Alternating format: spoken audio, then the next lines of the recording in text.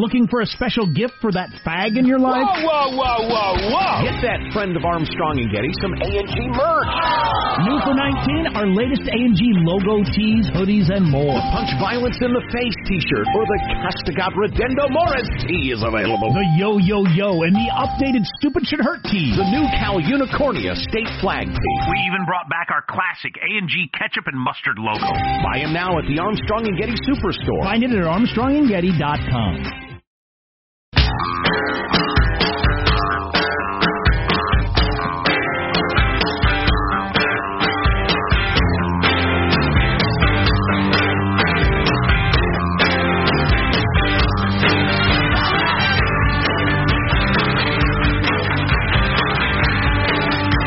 Hey, it's the Armstrong and Getty Show. Thank you very much for tuning in. Hope you're well. A happy Monday to you, if indeed you're listening to this live.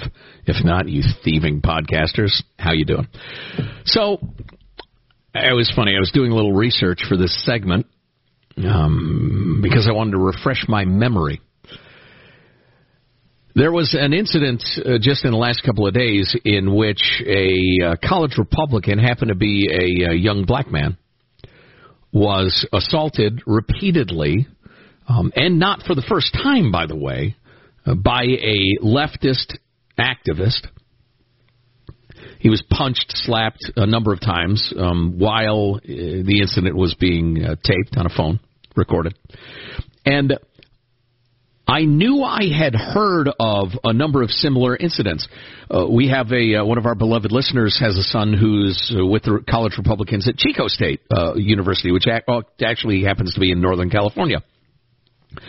And he and his brethren have been repeatedly assaulted by left-wing students who are so full of their indoctrination, their righteous indignation, their hatred of anybody to the right of Che Guevara, that they feel justified in committing acts of violence. Because, you know, obviously, you've heard about this, the idiotic, insidious doctrine that any speech that's critical of something that challenges ideas, that makes people feel unsafe, is that speech itself is akin to violence. It equals violence. And therefore, obviously, you know, any sane human being understands that you can meet violence with violence to protect yourself. Well, these kids have been indoctrinated into the idea that if they're offended by an idea, then they can counterattack with physical violence, because that very idea is violence. You see how this is just an awful, awful philosophy that will lead to nothing but, well, violence.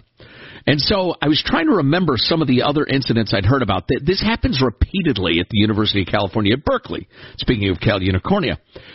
But I knew I'd heard about one on the East Coast a week or two ago, almost exactly the same thing. And so I started to type into the search field, college Republican assaulted at. And evidently Google's not so biased that it didn't autofill. And this is just a partial list. I typed college Republican assaulted at, and it autofilled at University of Washington, at UCI, at Indiana University, at Texas, at UCF, at WashU, at, and the list goes on and on and on. This is something like an epidemic now on college campuses of college Republicans, college conservatives, college libertarians, whomever, people in favor, not in favor of speech codes, getting beaten down on their quad. There are a couple of stories recently where during, they call it tabling, which is, you know, a term that didn't exist when I was in school, but you set up a table at the quad or the next to the student union or whatever to recruit for your group or to let people know what you're about or whatever. A couple of examples lately of the tables being overturned, smashed up, the flyers being run away with, whatever, when anybody left at Che Guevara attempts to spread their ideas on college campuses. And the troubling part of this, well, there's plenty that's troubling, but the really troubling part of this to me is that the universities, which are peopled almost exclusively by way lefties, are minimizing,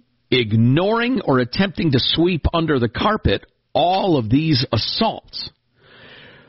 There is a wildly different outcome, wildly different. When, can you imagine if 3 MAGA hat wearing students overturned the table of and assaulted the Black Lives Matter kids. Can you imagine that? The campus would be crawling with news coverage. It'd be on the front covers of this, that, and the other. But this is happening over and over and over again on college campuses. Now, I'm told that the Sacramento State Police are investigating this. And I hope they are, and I hope they are with an even hand and an eye toward the law and not toward what the administration wants the outcome to be. But you can't have crazed LGBTQ advocates beating down young people who are peacefully asserting their political opinions just because they're full of that Chairman Mao youth, the Red Brigade style vehemence that our way is the only way and anybody who's an infidel must be killed. So it'll be interesting to see how this comes out. But just a quick private message to our friends in the conservative college community, no matter what stripe you are, whether libertarian or Republican or what have you. Obviously you got to mind your P's and Q's. You all are doing a fabulous job of being restrained and not throwing punches in the rest of it. Oh, that reminds me. One of the most galling parts of the long-form video of the assault at Sacramento State, and we have that linked, I'm sure, at armstrongandgetty.com, the whole Megillah. One of the most galling parts of it is an administrator comes up to the victim, who is calm. I mean, he's a little fired up, but he's definitely got his faculties together. Says, now calm down. Need you to calm down. Take a deep breath. You need to calm down. All right? Calm down now. It's just galling because the guy's perfectly calm, and the guy who's assaulted him has just gone away, apparently. But anyway, back to my message to not only the college kids who are advocating for what they believe and their parents. You absolutely must at all times now, if you're going to be appearing, on the quad or student union or whatever, you have to have somebody recording the encounter. And if you can get more than one person doing it from different angles and focusing on the participants involved, you have to be prepared to record what you do and record those assaults. And then you have to be prepared, and there are advocates for you. There are a number of them. CampusWatch.org, FIRE, the Foundation for Individual Rights and Education, who will lend you legal assistance. You have to go forcefully to the administration and more likely the cops and say, this is an assault. I want to press charges. Because even though it is incredibly obvious what ought to happen, and that's that the cops and the administrators must enforce the law even-handedly. They can't tolerate political violence, even a little of it, even though they really secretly hate you for being conservative and they'd like to punch you themselves and they're happy somebody did. You have to be prepared to insist that they enforce the law in an even-handed way. You just have to understand the world you live in, and it's going to be difficult to get the attention of the mainstream media because they don't care. They would like to punch you in the face, too, because a lot of them are that sort of people. But we need to bang this drum over and over and over again. There's actually also in Northern California a case of a high school kid allegedly being assaulted for being a Muslim. I'll take that. I'll take a look at that when we get a chance. But that's gotten enormous widespread coverage. The assaults on all these kids at the various campuses there's barely a whiff. We obviously, Jack and I will do our best to get you a little more attention when this happens. Bring it to our attention. Email us, mailbag at armstrongandgetty.com or get in touch with us or our people, whichever way you know how. But this has become an epidemic, and it's got to be stopped. Either you tolerate political violence, university administrators, or you don't, period. Referees, umpires, they don't see the color of the uniform. If you're seeing the color of the uniform of the person who threw the punch, you're bad at your job. Sacramento State University. Are you going to deal with this? Are you going to deal with it forcefully and decisively, or aren't you? Or are you looking at the colors of the uniform? You need to be an honest referee, or this is going to get way, way, way out of hand. I tell you what, it's kind of nuts. We're working on getting the Sacramento State University student who was involved, the victim on the air. We're going to talk to him and lend our support whichever way we can. But I tell you what, this can't go on, or the end will be very, very ugly. More to come. Armstrong and Getty.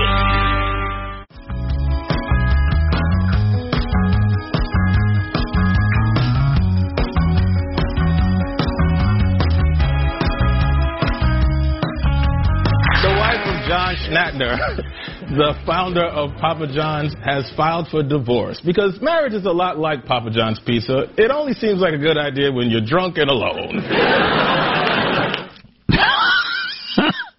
Wow.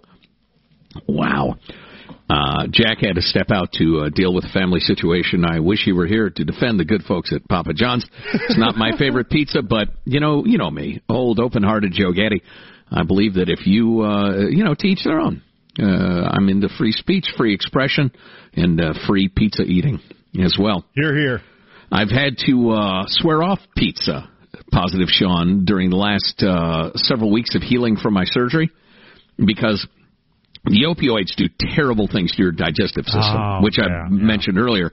And it's no joke. I mean, it seriously is not a joke. If I describe to you some of the things I and other people have dealt with, you would be sickened. And that's really not our purpose here on the Armstrong and Getty Show. But so I've had to steer clear of cheese.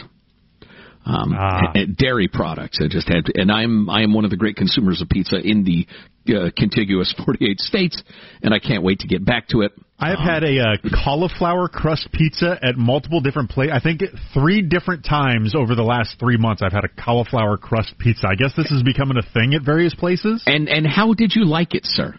2 of them, if you didn't tell me, I wouldn't have known. Really? Yeah. It was. Okay. I was actually rather impressed with it. It's like the no meat burger that's getting so much attention. It's pretty dang good. Yeah, it was much more. But it's no good for you. But. Yeah. The thin crust variety. It wasn't like a deep dish crust or anything like that. But it was very, like a margarita pizza with cauliflower crust. I was pretty impressed. Yeah. Okay. All right. Fair enough. Where was I going with that? Oh yeah. Papa John's and the rest of it.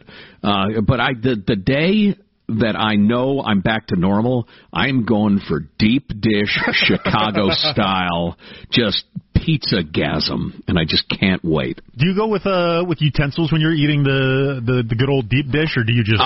I do sometimes, depending on the za. Sometimes you just need to. Because it's a question of engineering. I mean, there's a lot of cheese, a lot of toppings on there. It's heavy. The crust, if it's done properly, has a crusty outer crust, which gives it some good structural integrity. But dish.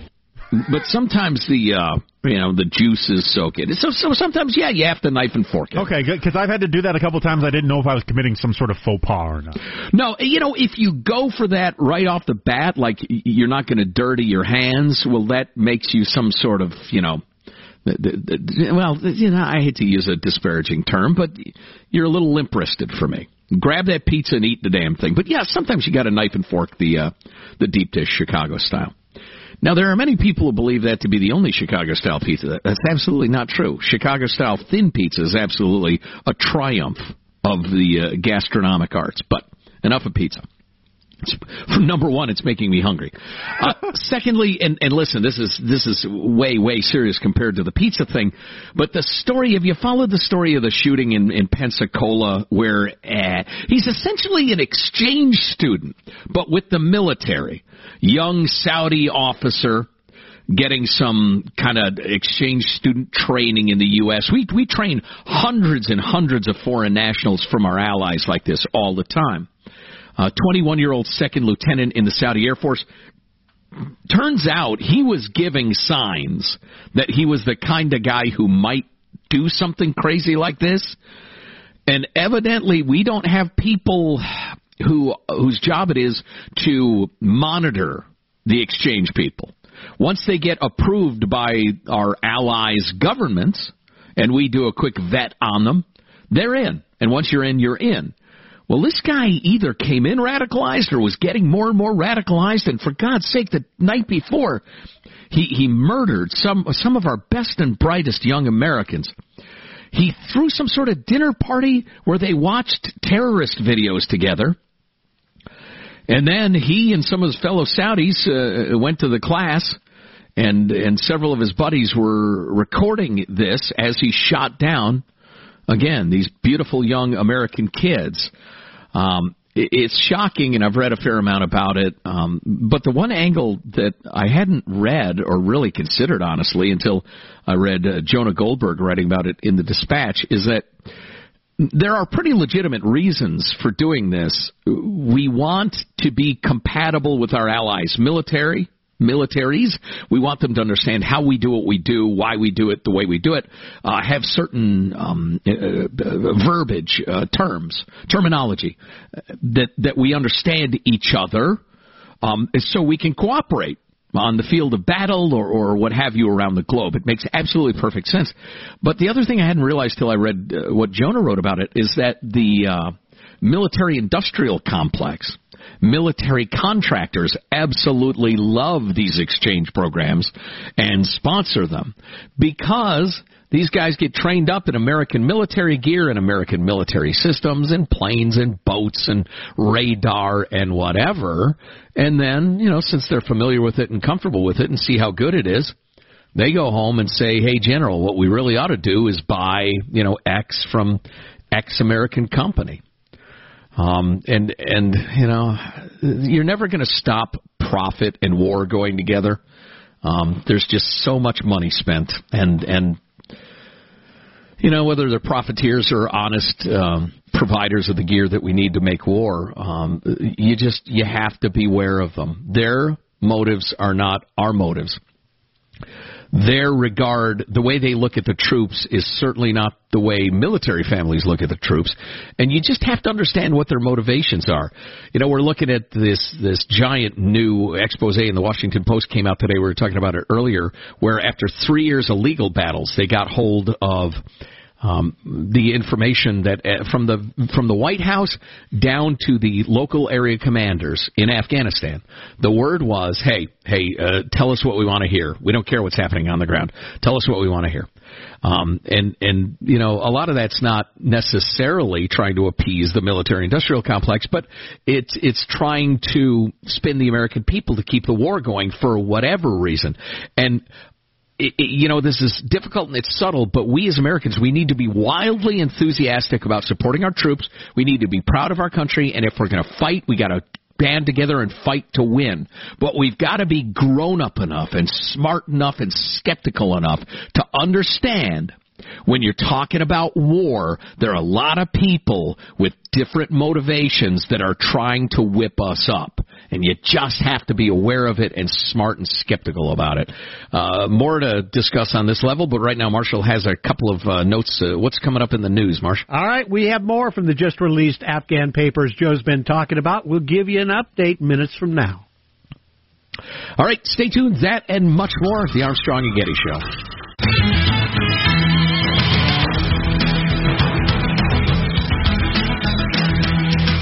So just a final note or two on the horrific shooting of the youngsters down there in Pensacola. Yeah.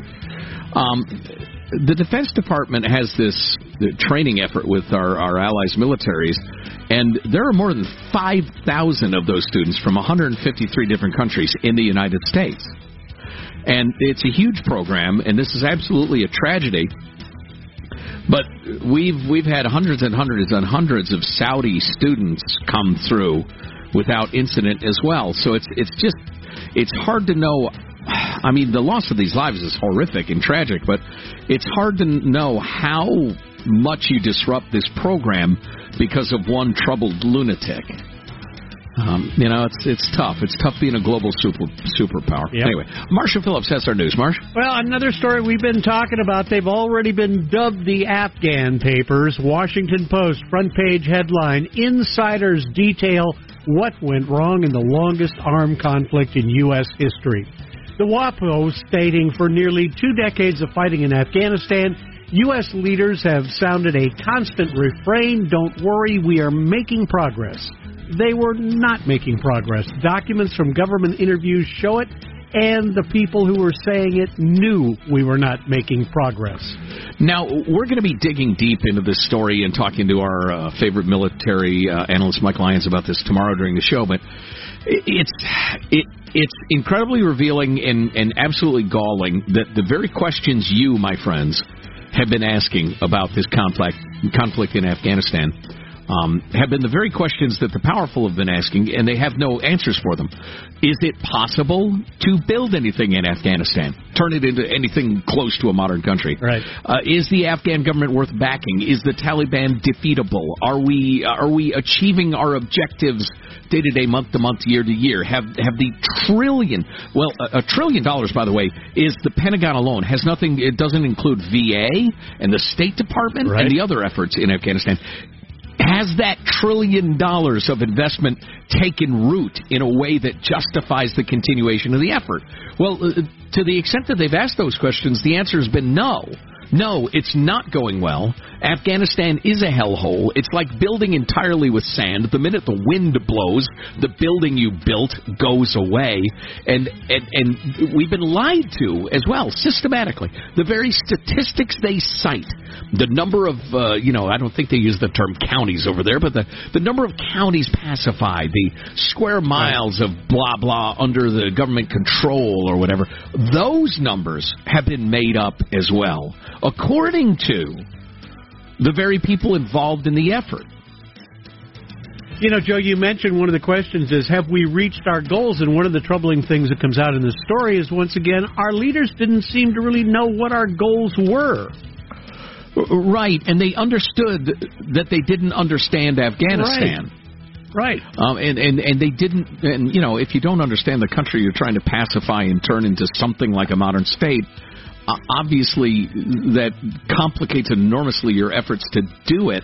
And, I'm grateful that this audit was done. At least we have the mechanisms in place to ask the questions. But the fact that when those answers came back and they were, we're spinning our wheels, the fact that was quashed and kept secret by both Republican and Democratic administrations, that tells you everything you need to know about politics and war. And it's just, I'm sorry, Marshall, and I know you know this, but anybody who's a student of the Vietnam War era or lived through it and has done the reading and watched the Robert McNamara documentary and the rest of it understands that keeping the will up on the home front and keeping the morale up in the military and among the contractors and everything, that's part of war. Rah-rah. I mean, it's like a football team that's down by 3 touchdowns as the fourth quarter begins. The coach is telling them, we can still do this. Because that's part of winning. You have to do that. But at some point, somebody's got to have the knowledge and the wisdom and the balls to say, we're not going to win this in Afghanistan. This is not a football game. This is an expenditure of the blood of our best and brightest and taxpayer money. We're not going to win this game. We need to stop. Tell you what, when you talk about Vietnam, in many ways, the cover-ups were the same, and a lot of brave people have fought, died, and got injured going over there. I mean, it's Marshall, you could almost do like a Mad Lib where you just change the nouns and the names and the rest of it, and you've got the same story. All right, at another front, the House Judiciary Committee received a detailed summing up of the impeachment case against President Trump today as Democrats prepare their formal charges against him. Trump and his allies lobbed fresh assaults on the proceedings, which they continue to dismiss as a hoax and a sham.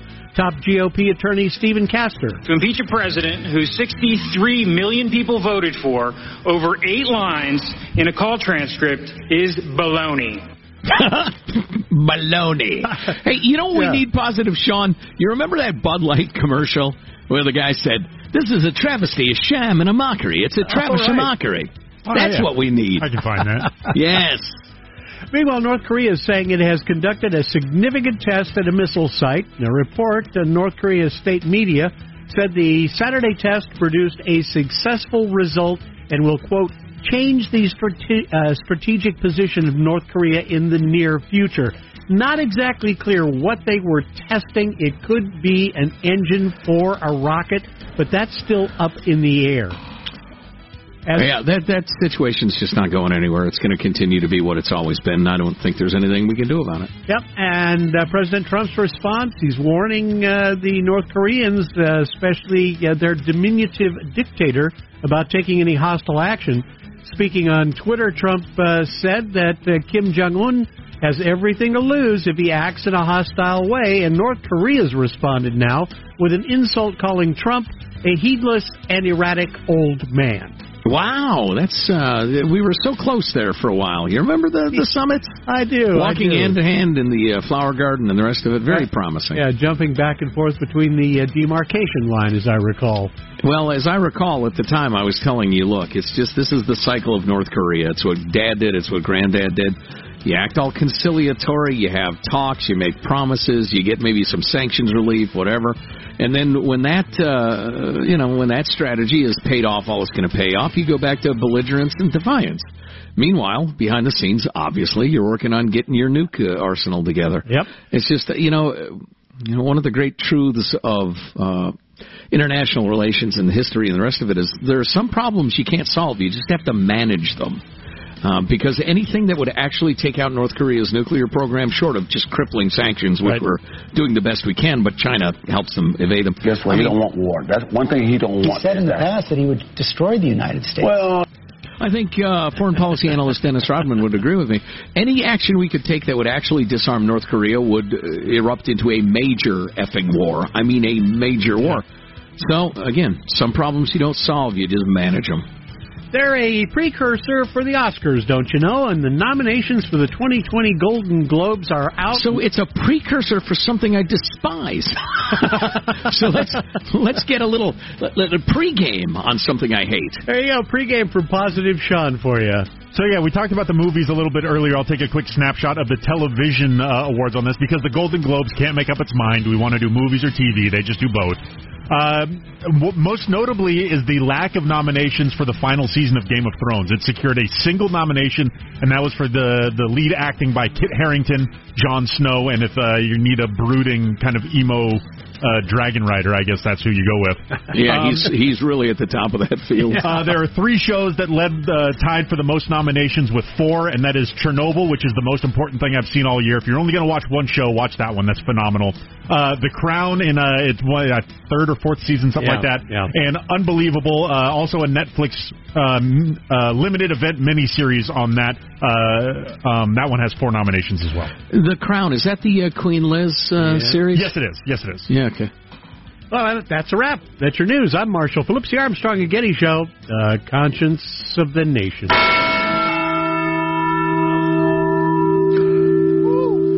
So much good stuff to watch. We recommended earlier today the No Safe Spaces project by Adam Carolla and Dennis Prager. Got the link to that. It's a YouTube dealio. You can watch it. The link is at ArmstrongandGetty.com. I need to get back to the Trojan Horse video about the way left insanity on college campuses in America. That's some more good stuff. But who has the time? I'm telling you, we appreciate it. A lot of you do have the time and the interest, and you pour through the websites, you watch the videos and stuff, and you recommend this or podcast or whatever.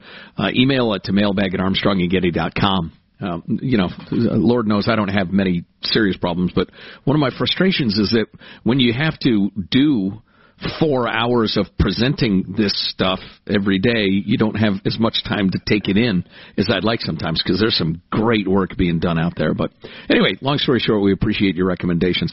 We're going to finish strong. Final thoughts and much more coming up. Armstrong and Getty. Armstrong and Getty.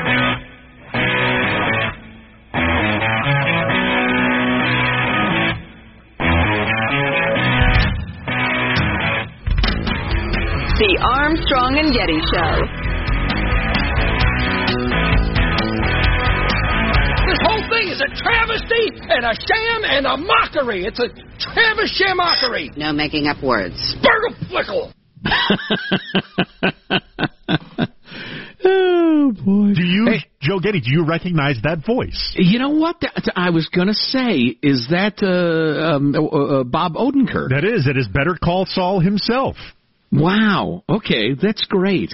He's hilarious. When is that show coming back, by the way? I miss it bad. Early next year, I believe. Yeah. I watched the, I guess it's a sequel to Breaking Bad, that movie, El Camino. Mm-hmm. I enjoyed it. I mean, if you're a Breaking Bad fan, you owe it to yourself to see it. It's good. It's Jesse going on with his life. But I agree with your summary. I very much enjoyed it. Jesse, who I've found out is also the slacker doofus on the adult cartoon BoJack Horseman, which was my recuperating from the surgery show during the first week. I kind of binged that. That is one of my cultural blind spots. I have a lot of friends who insist that show is hilarious and great, and I need to watch it. It's also very dark. Yes, that's my understanding as well. Yeah. It's essentially about a depressed horse, isn't it? Well, yeah. He is a faded Hollywood star. It's one of those cartoons where people and animals just interact, and you got, 5-foot-tall owls who are women who date the horse. I mean, for instance, or there's a woman married to a dog. They're the main character, a couple of the main characters. So you have to get past that. But yeah, he's a faded star. He had a terrible childhood. He's a substance abuser, and he's in the midst of a desperate quest to understand himself. And it's really dark and moody. It's also very funny, but I realized I had like several different things I was watching to pass the time because I really couldn't do much. And they were all like dark and kind of depressing. And I've finally had to make different choices. I mean, God dang it. I mean, like that Man in the High Tower show that I'm really liking. The Nazis won the war and blah, blah, blah. It goes on from there. Every scene is stressful and full of intrigue and darkness and dishonesty and after a while it starts to corrode your soul. I got to find what's the sunshiny show? Have you watched The Good Place yet? No. On early seasons on Netflix, it's a fantastic stand-up, or not stand-up, it is a sitcom, about 30-minute episodes, a little less than that because it was traditional TV time, so like 22-plus minutes or whatever. Delightful, smart, witty, it's all the good things. Ted Danson's in that, right? Yes. Yeah. Okay, I will try that. Now, I tried the Rhymes with Spitz Creek. Okay. Enjoyed it for a while, found it a little dumb and repetitive after a while, but... Yeah, I'm still working my way through the first season. I've heard that season 2 also picks up, but I understand that not everybody has the patience to slog through homework to get to the good stuff. Or the free time. Right. So a couple of things I wanted to touch on. I'm not sure I have the time. This big article from the Washington Post, which includes hundreds of pages of documents, most of which I will try to read today, about the fundamental dishonesty about the war in Afghanistan through the Bush, Obama, and Trump administrations, the fact that we are spinning our wheels. Douglas Lute, a 3-star Army general who served as the White House's Afghan war czar for both Bush and Obama, told government interviewers in 2015 we were devoid of a fundamental understanding of Afghanistan. We didn't know what we were doing. What are we trying to do here? We didn't have the foggiest notion of what we were undertaking. If the American people knew the magnitude of this dysfunction, 2,400 lives lost, who will say this war is in vain? That's just, the one note from it. They mention, just the Defense Department alone spending $1 trillion. A staffer for both Bush and Obama told government interviewers, what did we get for this $1 trillion effort? Was it worth $1 trillion? After the killing of Osama bin Laden, I said Osama was probably laughing in his watery grave considering how much we've spent on Afghanistan. And one more quote from Bob Crowley, who was an Army colonel, served as senior counterinsurgency advisor to U.S. military commanders for a couple of years. He told government interviewers every data point was altered to present the best picture possible. Surveys, for instance, were totally unreliable, but reinforced that everything we were doing was right, and we became a self-licking ice cream cone.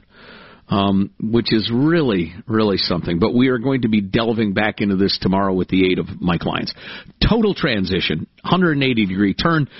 You might have missed it earlier in the day. We announced that Marshall, our beloved Marshall Phillips, our esteemed newsman, is retiring at the end of the year. Marshall going to pursue his dream career as an exotic dancer. And I really and inflict my moves on others, huh? I admire your pluck. Now and listen, Jack had to run to deal with his son's medical situation, but all is well. It's just kind of an ongoing treatment thing. Right. But and people, people are pouring out their anguish via email and text and the rest of it. And trust me, my friends, if you think you're disappointed, imagine how we feel. Because not only do we listen to Marshall, too, but he does some of the work around here. So we're not going to get Marshall anymore, and we have to work harder now. So, yeah, you think you're pissed off? Imagine us. Anyway, it's time for final thoughts, right? Yes? I don't want the show to be over, but I'm ready to listen to the final thought from Armstrong and Getty. Here's your host, me, Joe Getty. Let's get a final thought from everybody on the crew. There he is, producer Positive Sean. Final thought? Yes, I was given a gigantic frozen ham the other day, and I need to figure out how to defrost. Do I just put that in my fridge and let time do its work? Yeah, that's the best way. Yeah, it'll take a couple of days, probably in your fridge, roughly. Okay. Yeah, boy, you got a giant ham, you say? I'm not complaining. I just got to figure out how to crack the case. Well, you can't eat that bastard all by yourself. Feel free to bring some in. Yeah. There he is, pressing the buttons in the control room. Michelangelo? Yeah, just a heartfelt congratulations to our newsman on his upcoming retirement. Please keep in touch with us, and rest assured, you will never be forgotten, Marvin. Beautiful. There he is, our esteemed newsman, Marshall Phillips, with a final thought. Well, along those same lines, I did announce my 2020 New Year's resolution not to wake up at 1 o'clock in the morning to come to work anymore. I believe I can succeed. Oh, we're so bummed for us, but so happy for you, Marshall. Honestly. Thank you. My final thought, gosh, I have a lot of final thoughts. I am so glad I'm off the opioids. I tell you what, they're really good. They do what they're supposed to do. And I've been doing a lot of reading about pain relief right now because I was desperate to get off of them because they really screw up my body. But one of the things that they do that like ibuprofen and acetaminophen can't do, because that's what I'm doing now, is they make it so you don't care about the pain. Right. You're not afraid of it. You're thinking, they just mellow you out. And they work. And I get how people get addicted, but man, God dang it. It's like holding a rattlesnake in your hands. Be careful, my friends. All right, Armstrong and Getty wrapping up another grueling 4-hour workday. So many people to thank. So little time. Go to ArmstrongandGetty.com. We have all the links for you that we talked about. You can email us. We will see you tomorrow. God bless America. You having a good time? Okay, I did not say that. I've sat here for over 3 hours and 15 minutes. That's good. If you wish to leave, you may. Let me just say how very, very dismaying and disappointing. Not good. And just change the channel from this mesmerizing horror show. We'll be better tomorrow than we were today. Then we heard the words. It's over for me. Adios, mofo. Okay, so we're dismissed. Is that correct? Do you want to rephrase what you're doing?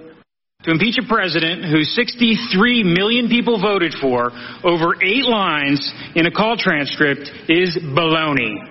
Armstrong and Getty.